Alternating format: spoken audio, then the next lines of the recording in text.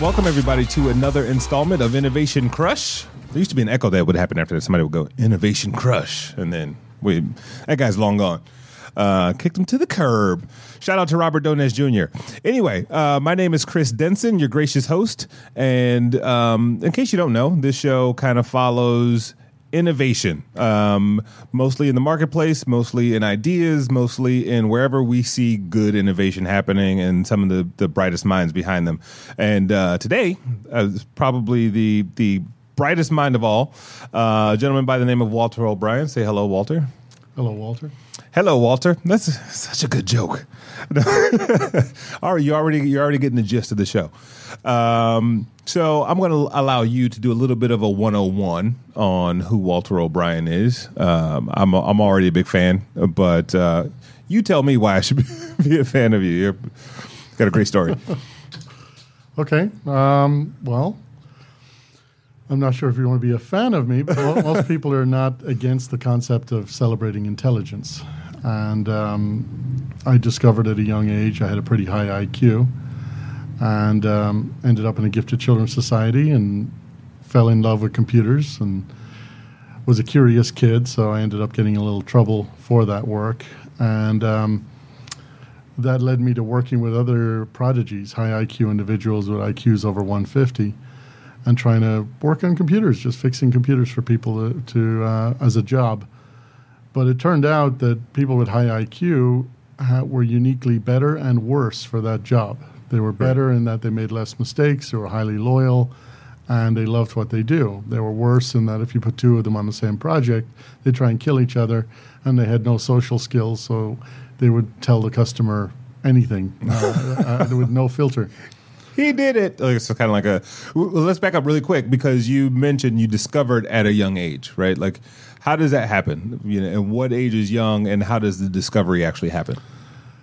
Well, before the discovery, I was just a kid who didn't fit in at school or at home, and teachers complained that for every one question another kid had, I had 10 questions, and that I'd talk a lot in class because they hadn't invented the term ADHD back then. Right. So they took me for IQ testing, and my test results came back as 197, which was that time the fifth highest in the world, and that qualified me to be part of the Gifted Children's Society.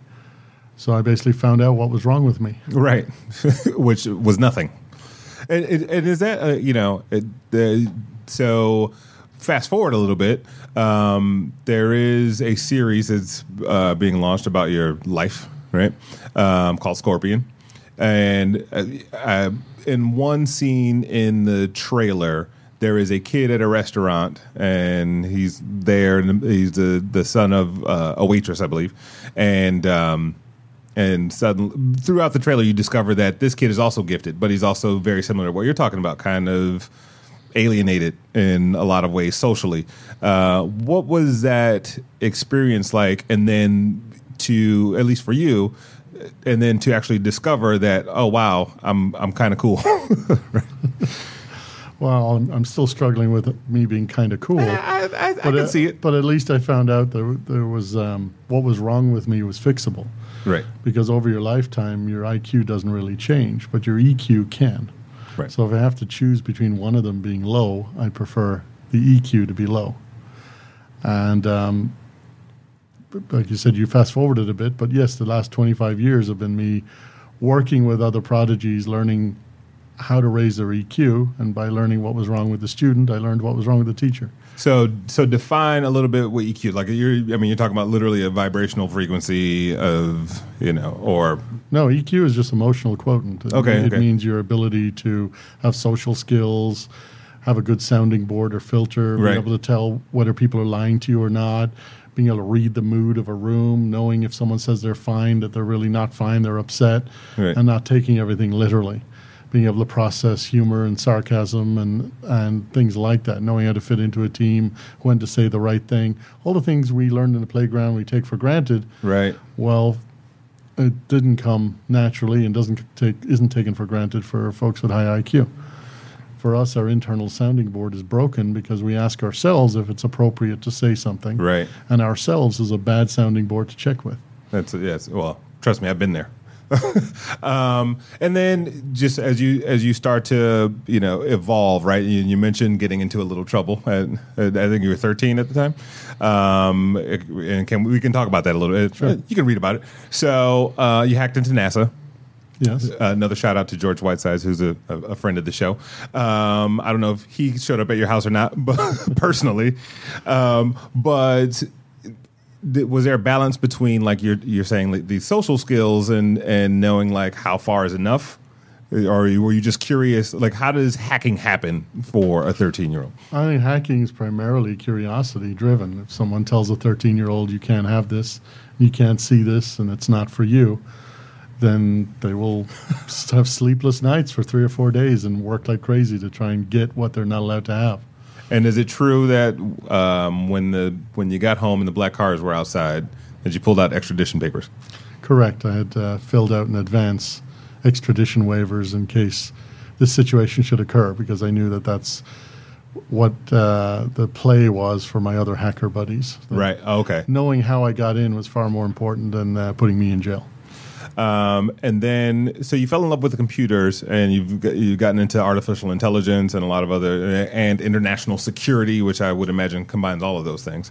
How did you filter the opportunities? I would imagine, like, you had this discovery at a young age of who you are, and almost the world becomes your oyster, right? It's almost to a layman, it almost becomes a superpower of sorts. And you're like, oh, what, I could do so many different things. What was it about computers that really compelled you to find that as your passion? Well, I think most people are either left brain dominant or right brain dominant slightly, so they're either more artistic or more mathematical. For me, I'm extremely left brain dominant, and more like 95-5. Oh, wow. So because of that, there was a lot of things I wasn't good at. I couldn't cook, I couldn't play music, I couldn't dance, I wasn't great at sports. But when I came across computers, I thought the exact same way they thought. We were both left-brained. So it intuitively came naturally to me, and I was really good at it.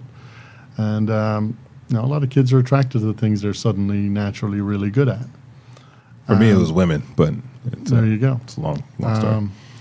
There's some mathematics to that, too. So then once I got into it and found that artificial intelligence is really the study of oneself. How do we learn? How do we walk? How do we talk? How do we remember? How do we see? How do we process stories? How do we infer things?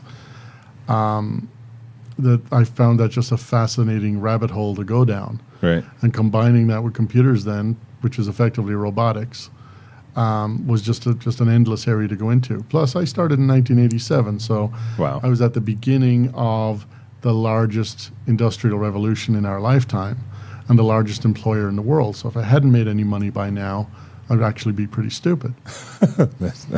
And you've done quite well with Scorpion and Scorpion Industries. Can you just walk us through, for those who may not know, what your company is? And I'm actually curious about like why you even picked the name. I saw the ring; it's pretty cool. I'm going to see if I can get one before the end of the show.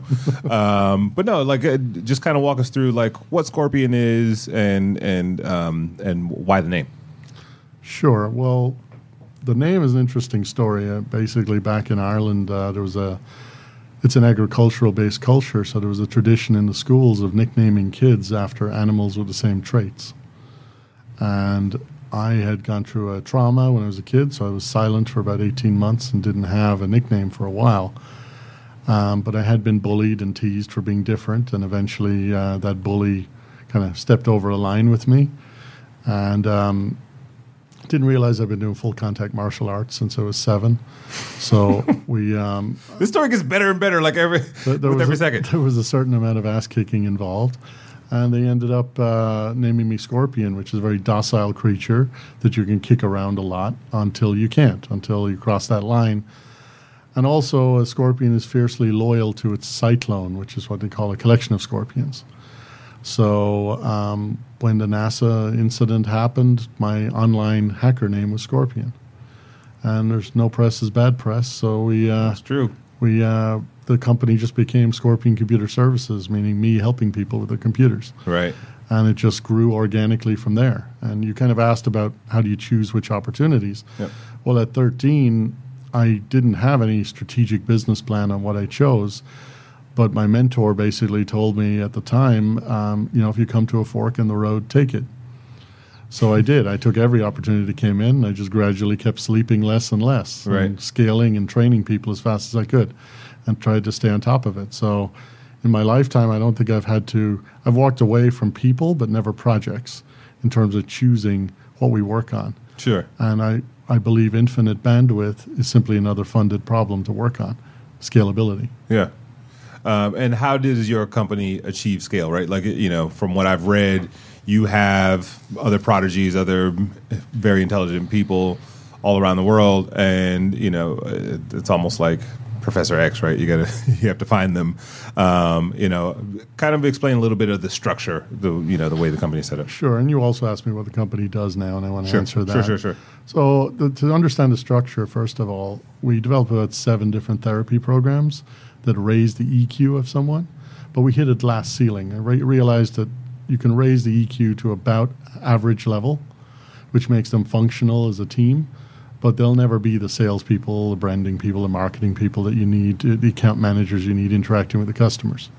So I went the opposite direction and hired high EQ people who have a reasonable IQ. And those we call the super nannies because they babysit the geniuses and the customers. That's awesome. And in our business, the customers are always wrong.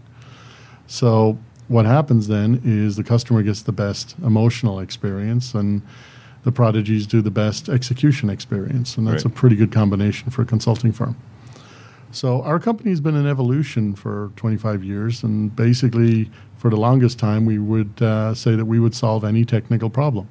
We're classically trained in computer science and engineering and electrical engineering and artificial intelligence. There was almost nothing technically we couldn't figure out or build. And then in recent years we had 14 billionaires and 2 royal families as customers, and they hired us initially for cybersecurity and stopping hacking and so on, but eventually started asking us to solve problems like their daughter got kidnapped or build a casino in Vietnam or things Right. like that, where there was nothing to do with technical anymore. They just trusted that we were organized intelligence and we could solve any problem. And it made me take a step back and realize that as a computer scientist, I'm really trained to turn ambiguity into absolute. Right. Take some fuzzy preferences and turn them into ones and zeros. So that allowed us to open up a new business or new brand to our business this year. So people are familiar with the concierge at a hotel. You Sure. concierge down tasks that are too simple to do yourself. Tickets to the opera or get dry cleaning. Mm-hmm. So imagine if you could concierge up things that are too complicated or you don't have time to do in your own life. Like retire your parents, write a best-selling book, choose winning racehorses based on their DNA. Right. Any crazy idea you have, and you have some money to look into it, but you just have no idea how to execute it. So people now go to conciergeup.com and they type in their funded wish, and we make it come true. Shameless plug. There it is. Yeah. Concierge Up. Even if it's put a Shark Tank in your office. That's pretty awesome. It's really interesting. You talk about a common theme that comes up on the show, especially as marketers or just creative people, and whatever you're creative with, you're always a translator of some sort. I work in marketing, and when I look at a brand's principles and the things that they stand for and the products and services that they have, I have to translate those into some sort of activation, right? Some sort of form of engagement, right? And you're translating, these, the science of it all into tangible things. How much of that is, a lot of times, because I work in innovation also, people don't necessarily understand what they're getting themselves into. Like, how do you go about translating, your service into layman's terms, or people who may have doubt or are skeptical or feel like there's a divide between your IQ and their IQ? Well, for people with doubt, we'd recommend they hire us for 2 hours because we never lock anyone into our company. We have our own currency system and our own separate business model for how to hire us. So when they talk to us for a couple of hours, if we're not the smartest people they've worked with, they can pull the plug and walk away with their money. And that way we don't have to effectively trick people into Right. sticking with us for long term. And it'll become very evident very quickly that as soon as they say, here's kind of sort of what I was thinking, that in very plain English, in a very logical way, we'll start breaking down, here's the 15 steps you need to get there. We've done 7 of them before. Would you like to see a picture? Right. And they start realizing that these things that they were thinking were unreachable are actually very doable and can be executed reasonably quickly. Probably quicker than they could do it themselves if they had the time. Well, that's the whole idea of the service, right? Is like, like I said, it's a concierge. It's a super butler. Yeah, exactly. And then let's get into Scorpion the series for a second. Because a lot of people are like, I should write a book about my life, or you should make a movie about you. When did that become real? The show, we really put it together about 8 months back. Which sounds like a short period of time. It's a very short period of time. It's a super short period of time. There was a lot of thought behind that. Well, again, we tend to execute Literally, quickly. there was a lot of thought behind it. Yes. And what happened was Scooter Braun, COO, Scott Manson, had worked with Scorpion several times before he worked with Scooter. And they had, with Justin Bieber, done their movies and said, do you want to tell the greatest story ever never told? Right. And at the same time, on our side, the reason we were motivated to do it is our harvesting department that you alluded to earlier, which goes out and finds high IQ kids in 20 countries around the world, was running dry. We're pretty much finding everyone who tested themselves as a genius. Now we need people who don't know they're a genius. They just have low EQ to come find us, come out of the closet and find us. So by putting this show together and putting together, the top producers in Hollywood who did Transformers, Spider-Man, and Star Trek, the writers who did Sopranos, Prison Break, and Hostages, and the director from Fast and the Furious, and giving them a good-sized budget, they made, the highest-rated pilot in history. I think the pilot tested higher than ER. It's such an amazing premise, right? Like, it's not a plot line you hear often. It's the A-Team with MacGyver, and Hannibal is Tony Stark. Right. Right. So, it's got a little And bit I take it you're Hannibal, right? Is this where you're going? You got your Iron Man suit ready? Working on the cars. Where's the cigar and the dinosaur costume? That's what I was... So, yeah, it's well, the thing is, we grew up watching that stuff. Uh-huh. And now I run a group of oddballs trying to save the world. That's not a coincidence. Right. So one of the goals of the show is imagine 5 or 8 years from now, kids who grew up watching us as the A-Team. Exactly. Who start studying computer science and artificial intelligence because we made it look cool. Right. That might have a more interesting effect than the Kardashians or Jersey Shore. I hope so. Kim just put out a book of selfies. Just so when next time you're at Barnes & Noble, get yourself a copy. I'll read it for the article. Exactly.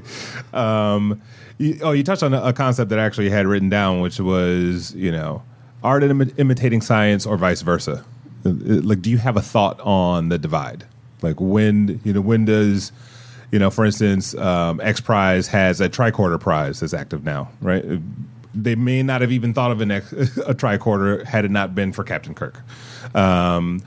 Versus these things that have been invented, like, it's the complete what if, and not like how can we, but what if, The universe is pretty random in terms of what you can get people to focus on. So would we have invented a tricorder, meaning some kind of pocket-held device that scans all your medical vitals right there on the spot? Yes, inevitably we would do it.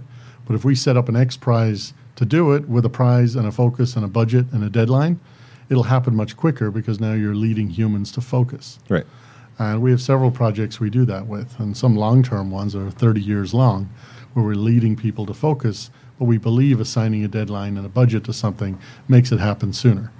So I think in the film industry, in the movie industry, it's exploration. It opens up people's imagination, and there's no restriction to the writers in terms of the next episode of Star Trek. If they want a teleportation device, they just make one up, and there it is. They don't have to worry about the logistics of making it actually work,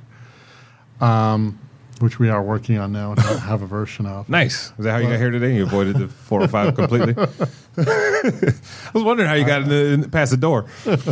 So, yeah, I think art imitating science. I think art is free creativity and thought. And I think the science will inevitably get there, but it's quicker if everyone's already visualized it, and especially if someone offers prize money of who gets there first. That's true. Turn anything. Give somebody an incentive and a deadline. And you're like, okay, I'm here. You can turn anything into a space race. That's true. Well, there's a project that really kind of blew my mind recently. I heard about was the 100-year Starship project, which is like we want to get to the next solar system or the next galaxy within the next 100 years. And I think they're like 15, 20 years into it. So it's like the people who have started it very likely will not be able to see it come to fruition. So it's just a really interesting concept to think that, when you think about those long lead, lofty, at least to some people, kind of goals. What happens out there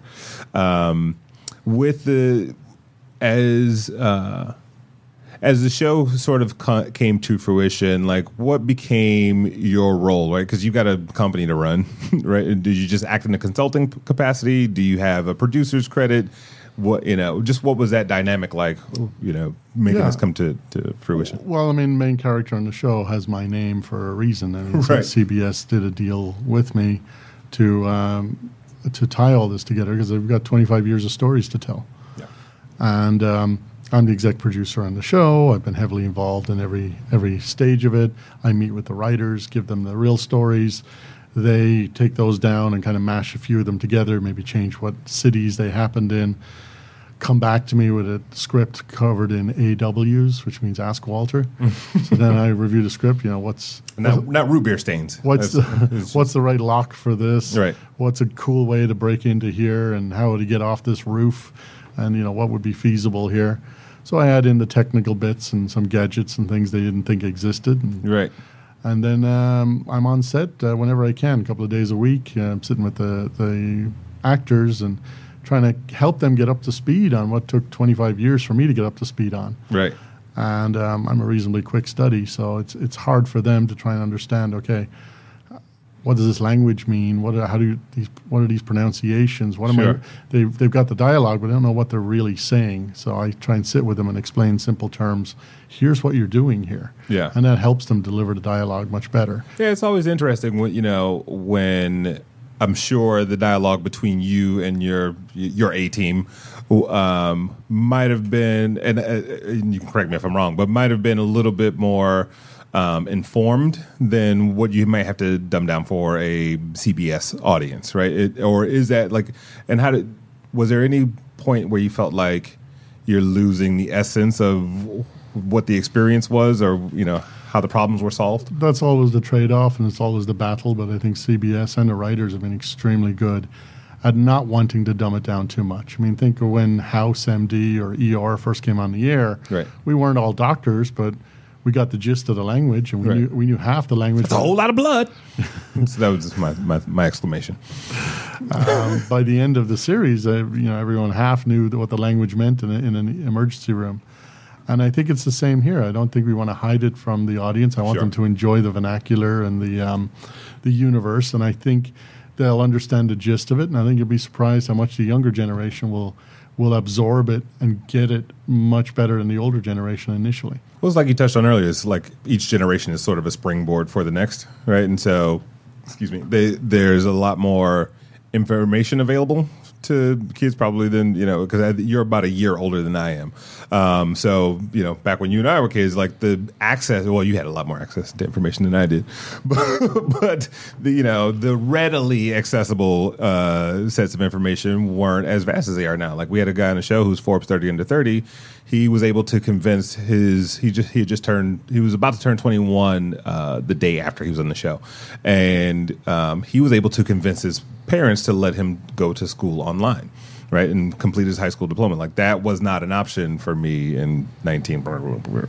And so, to me, there's also a whole other underpinning is that geeks, engineers are kind of the new rock stars, right? And then I look at your journey from, adolescence and an awkward start to now. Do you feel like there's sort of either a responsibility or, like you're kind of the poster child of possibility for a whole bunch of kids that are being talked about, both in good and bad, socially, in social ways. But how does that weigh on you? Well, I think I feel their pain, and I do feel a responsibility to alleviate that pain. That's why I created a home for the mentally enabled, Right. an orphanage for smart people, if you like, because they got nowhere else to go. Is that it's a literal? Literal. Okay. And the frustration that a high IQ prodigy would experience would lead them to suicide by age 16 if they're not gotten to or found their vocation before then. Wow. So it's a pretty serious problem. And maybe as adults, let's say 25 years old and older, we see geeks as a little more rock star-ish, a little cooler, better life. What way we used to maybe envision lawyers and doctors and others, where we know they'll do well. Yeah. They financially have no worries and they're an attractive member of society. But before that age, in the high school and in elementary school, we don't feel that way. Right. In this country. And that is a huge issue with the perception of studying this area. We spoke to a kid recently we brought in whose IQ was off the charts. She was a 13-year-old Chinese girl. Mm-hmm. And through her interpreter, we spoke to her. And I said to her, it must have been hard for her at school, being teacher's pet, being bullied in the playground, not having friends, et cetera, et cetera. She had no idea what I was talking about. She said, I was teacher's pet, which means I was the most popular kid. I was like the head cheerleader. Right. Everyone wanted to be my friends because their parents told them to be my friends because they knew I was going somewhere. And I realized I'm the one who's screwed up here, Right. that what she's saying is the way things should be. But over in this country, that'll get you killed in the playground. It's so interesting bringing sort of the cultural differences globally, speaking, like how things are perceived and what are the social nuances. Are there, so in China, right, for her, was there any sort of ostracizing, based on her intelligence level? No, we had a long conversation about it because I was kind of blown away going, really? Society actually appreciates someone who could cure cancer? Exactly. Like, what? What a concept. Right. You've not been beaten up at all. And this is just kind of a sidebar, but I wonder why, and this is an age-old problem. I grew up in Detroit, and and it's kind of it's almost cool to not be smart. Why? Do you have any thoughts on why that is? Because shows like Scorpion haven't been on the air. there you go, another plug. But you're right. It's influence. It's right. I saw a chart recently showing that head coaches, especially basketball coaches at schools, right. have an average salary of $1 million. And the math teacher gets $60,000 a year. Yeah, that's why. Yeah, that's the problem right there. I guess so. It's this the level of influence and the types of things that we celebrate for whatever reason. And you're right, with shows like Scorpion, or just even STEAM and STEM education kind of coming more to the forefront, or non-traditional things like cuisine and cooking being cool now, right? A 10-year-old boy can be like, being a chef is cool, whereas first it was the big hat and your mom's the lunch lady. It was an embarrassing skill to have. I actually enjoyed making snickerdoodles in home ec. There you go. Go ahead, do something with that. Artificial intelligence. There's a TED Challenge that's coming up. Have you heard about this? I think it might be through X Prize, where it's they want a form of artificial intelligence that will be able to give a TED Talk on its own. When I hear that, I go, that's scary. Right, the joke is, every time I tell somebody about this, the joke is and then the lasers come out and everybody's held captive, and that's the beginning of it. How do you deal with the fear of artificial intelligence? You phrase it so eloquently and beautiful, and it was very attractive proposition the way you put it. But I think for most people, it's they've seen too many Terminator movies. Right? Yeah, who happens to be on our show, actually, Robert Patrick. The Terminator. Yes, exactly. No, I mean, this is very much media driven. Every time, if I discuss a movie concept around artificial intelligence or uploading the brain or transcendence or any of that, the society and frankly the writers have to jump into it and go, and then it ruins the world, and then we kill them all and go back to Armageddon. And I'm like, why? Why are we so married to this current world as being perfect as it is. I think neo-humanism is the way to go. I mean, there's no reason to believe that the current society is the optimal situation. I think things can be better. And we use artificial intelligence every day. Every time you log into Amazon and it guesses what you want to buy next. Yeah. Or you Google and it figures out what you're really trying to spell. Those are all forms of artificial intelligence, and they're not turning into the Terminator. It's aiding us. I believe in AI, in IA over AI. So AI being artificial intelligence, IA being intelligence augmentation. Why not just augment the intelligence we have the same as we would use binoculars to see further? Yeah. And I think it's already around us. We just don't want to admit it, and it'll continue to grow.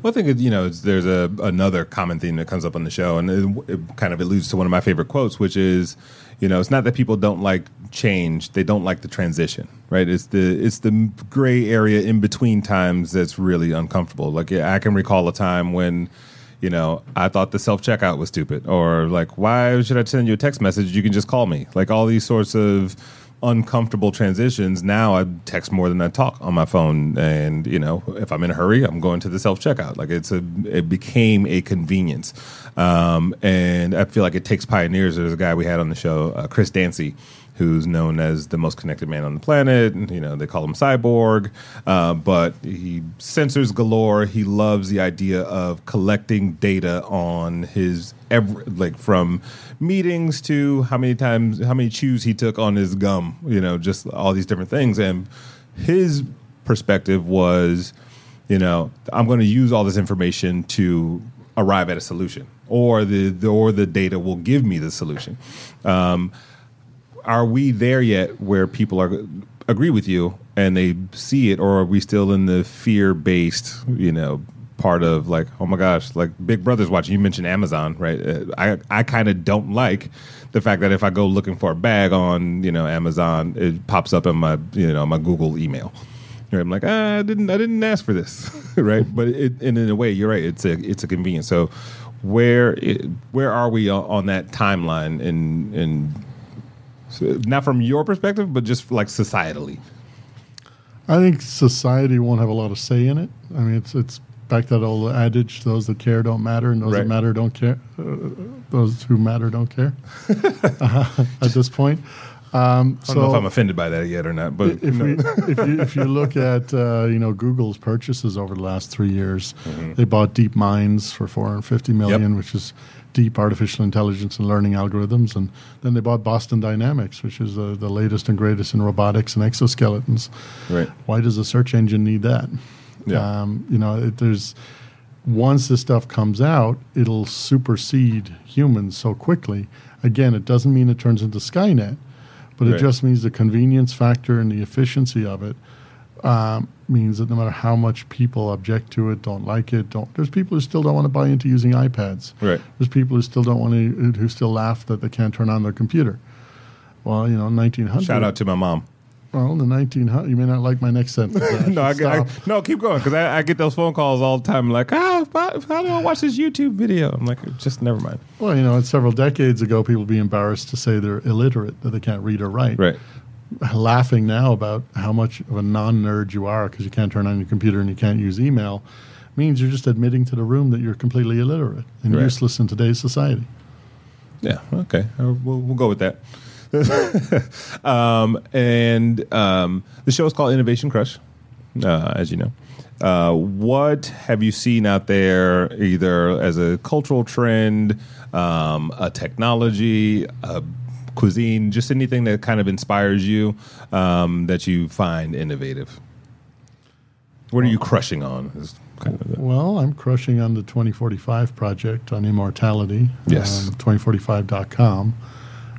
Because it's the one philanthropic venture that solves all problems known to mankind. Now, it creates a few new ones, right? But it resolves all of our terminal diseases, starvation, poverty, overpopulation, global warming. All of those things get fixed with one silver bullet. And I think that's the best and highest use of my time. So I spent over 1,000 hours and a couple of $1 million on it last year. Wow. Ourselves, the money that we generate goes into that because I believe that is the highest and best use of our skills. Right. And along those lines, when we get there, right? When we get to 2045 or this sort of, assisted utopia, where does humanity go? Right? Because at the end, like, what do we have left to do? What happens? Because you imagine this euphoric time where you walk into your house and the lights come on and your car drives by itself. Like, does this allow us more time to evolve that left brain, right brain? Like, what happens to humanity in that? Well, that's exactly it. I mean, again, to use your earlier analogy, let's look at Star Trek. They didn't have rent to pay. They never used or had money on deck. Everything was in abundance. If they wanted to eat, they went to the cafeteria and didn't have to pay for it. If they wanted to drink, they go to the bar and don't have to pay for it. Mm-hmm. They all have quarters to live in. And if they want to be a security guard or a doctor, they can be. And they follow their vocation. And the education for that's free as well. Because why do we need money if we have an abundance? Right. There's no need to ration it out. So it's the same with this. If we all didn't have to scramble every week to pay our rent, maybe we'd pick up a book. Maybe we'd start being philosophical. Maybe we'd think things through and start researching either inside of our bodies or outside in the universe and start expanding and evolving so we're interplanetary before the first asteroid hits us. And Maslow's hierarchy of needs, the highest level is self-actualization. Right. Who are you actually? Why are you here? What's your purpose on this planet? Unfortunately, until people get past the point of survival, paying the rent, paying the mortgage, paying for the kids going to college, et cetera, they're 65 by the first time they get to think about who they are as a person. Why are they here and what's the point in life? And often it's too late by then. Intellectually speaking, do we all have the same intellectual capacity as you, and you were able to awaken it or discover it at a certain age? Or is it like we are all scientifically dealt our cards? We're all dealt our cards. Damn. You hear this, Maria? Sorry. It's Maria's first day. You just depressed her. Well, what you do with those cards, I mean, most people misunderstand IQ. The best analogy I have for it is IQ is like horsepower in an engine. I can take a 500 horsepower engine and put it in a very cheap car. First time that car tries to turn a corner at 200 miles an hour, it'll hit the wall. It explodes. So the well-roundedness and social skills and EQ is all, in a car analogy, refinement and brakes and handling and aerodynamics. So you can turn that cheap car into a Formula One car or Indy car with a powerful engine. Now it's a well-rounded car that can beat all the other cars. Right. But if you're well-rounded and you don't have the horsepower, it's no good. And if you have the horsepower and you're not well-rounded, it's no good. That's why the most successful people in the world have an IQ that's around 120. They're just smart enough. And the rest of it is they're well-rounded. There may be hope after all. Do you know your IQ yet? No. I can tell what it is. No, just kidding. Sorry about that. It is the hair. She's beautiful hair, right? I'm glad she's having a good first day. It's really interesting because I think you mentioned philosophy a minute ago, and you combine intelligence, and especially when we go to the the utopian future of sorts.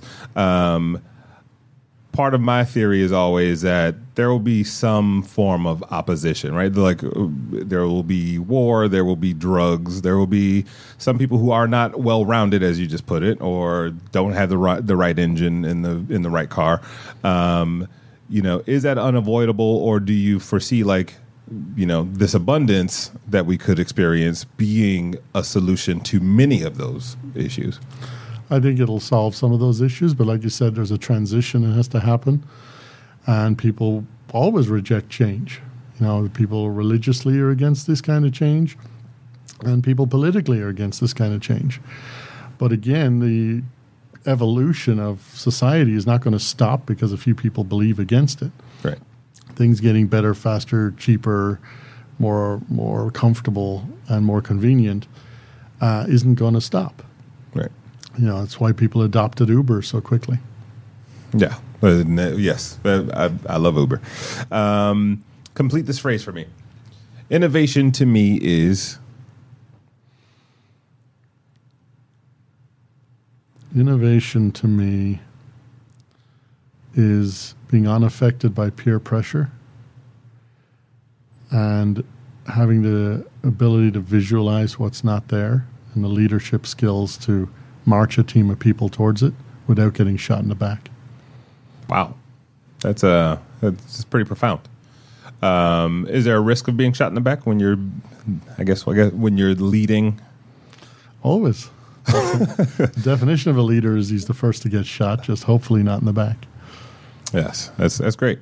Where can people find out more about you, about Scorpion? Where do we go? Where do we stalk you? It's probably virtually impossible to do that, but ScorpionComputerServices.com, or hit press on there. But that's the nice thing is you Google the show and the name of the show and the main character. You'll find the real company and the real press of the real stuff that we do.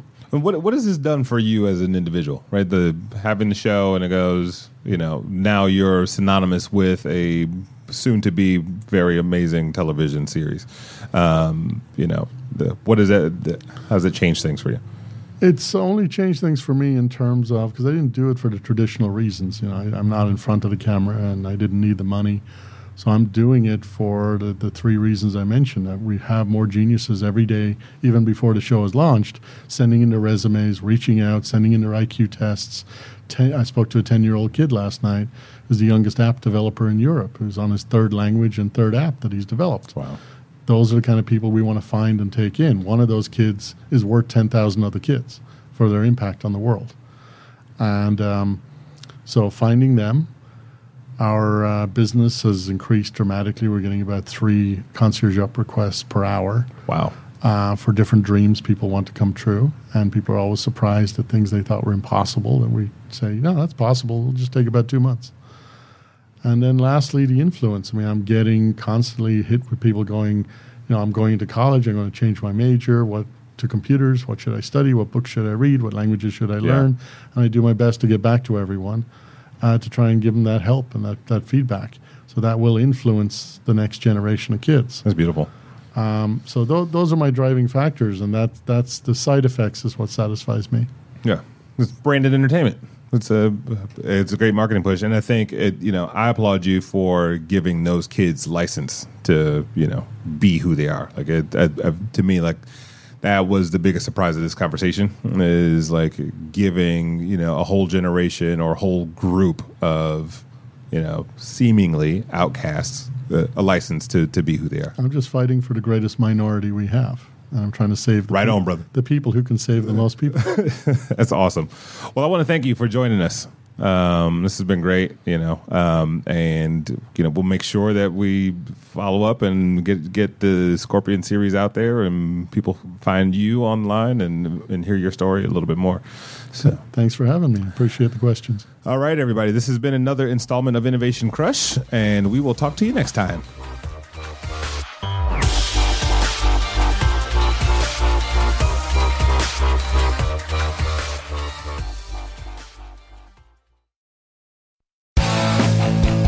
If you like listening to comedy, try watching it on the internet.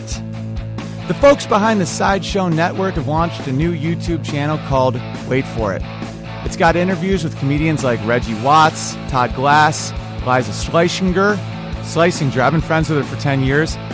One of the funniest people out there, and I still have a hard time with the last name, Liza. Our very own Owen Benjamin, that's me, takes you on a musical journey down internet rabbit holes and much more. You don't have to wait any longer. Just go to youtube.com/waitforitcomedy. There's no need to wait for it anymore because it's here and it's funny. And I love you.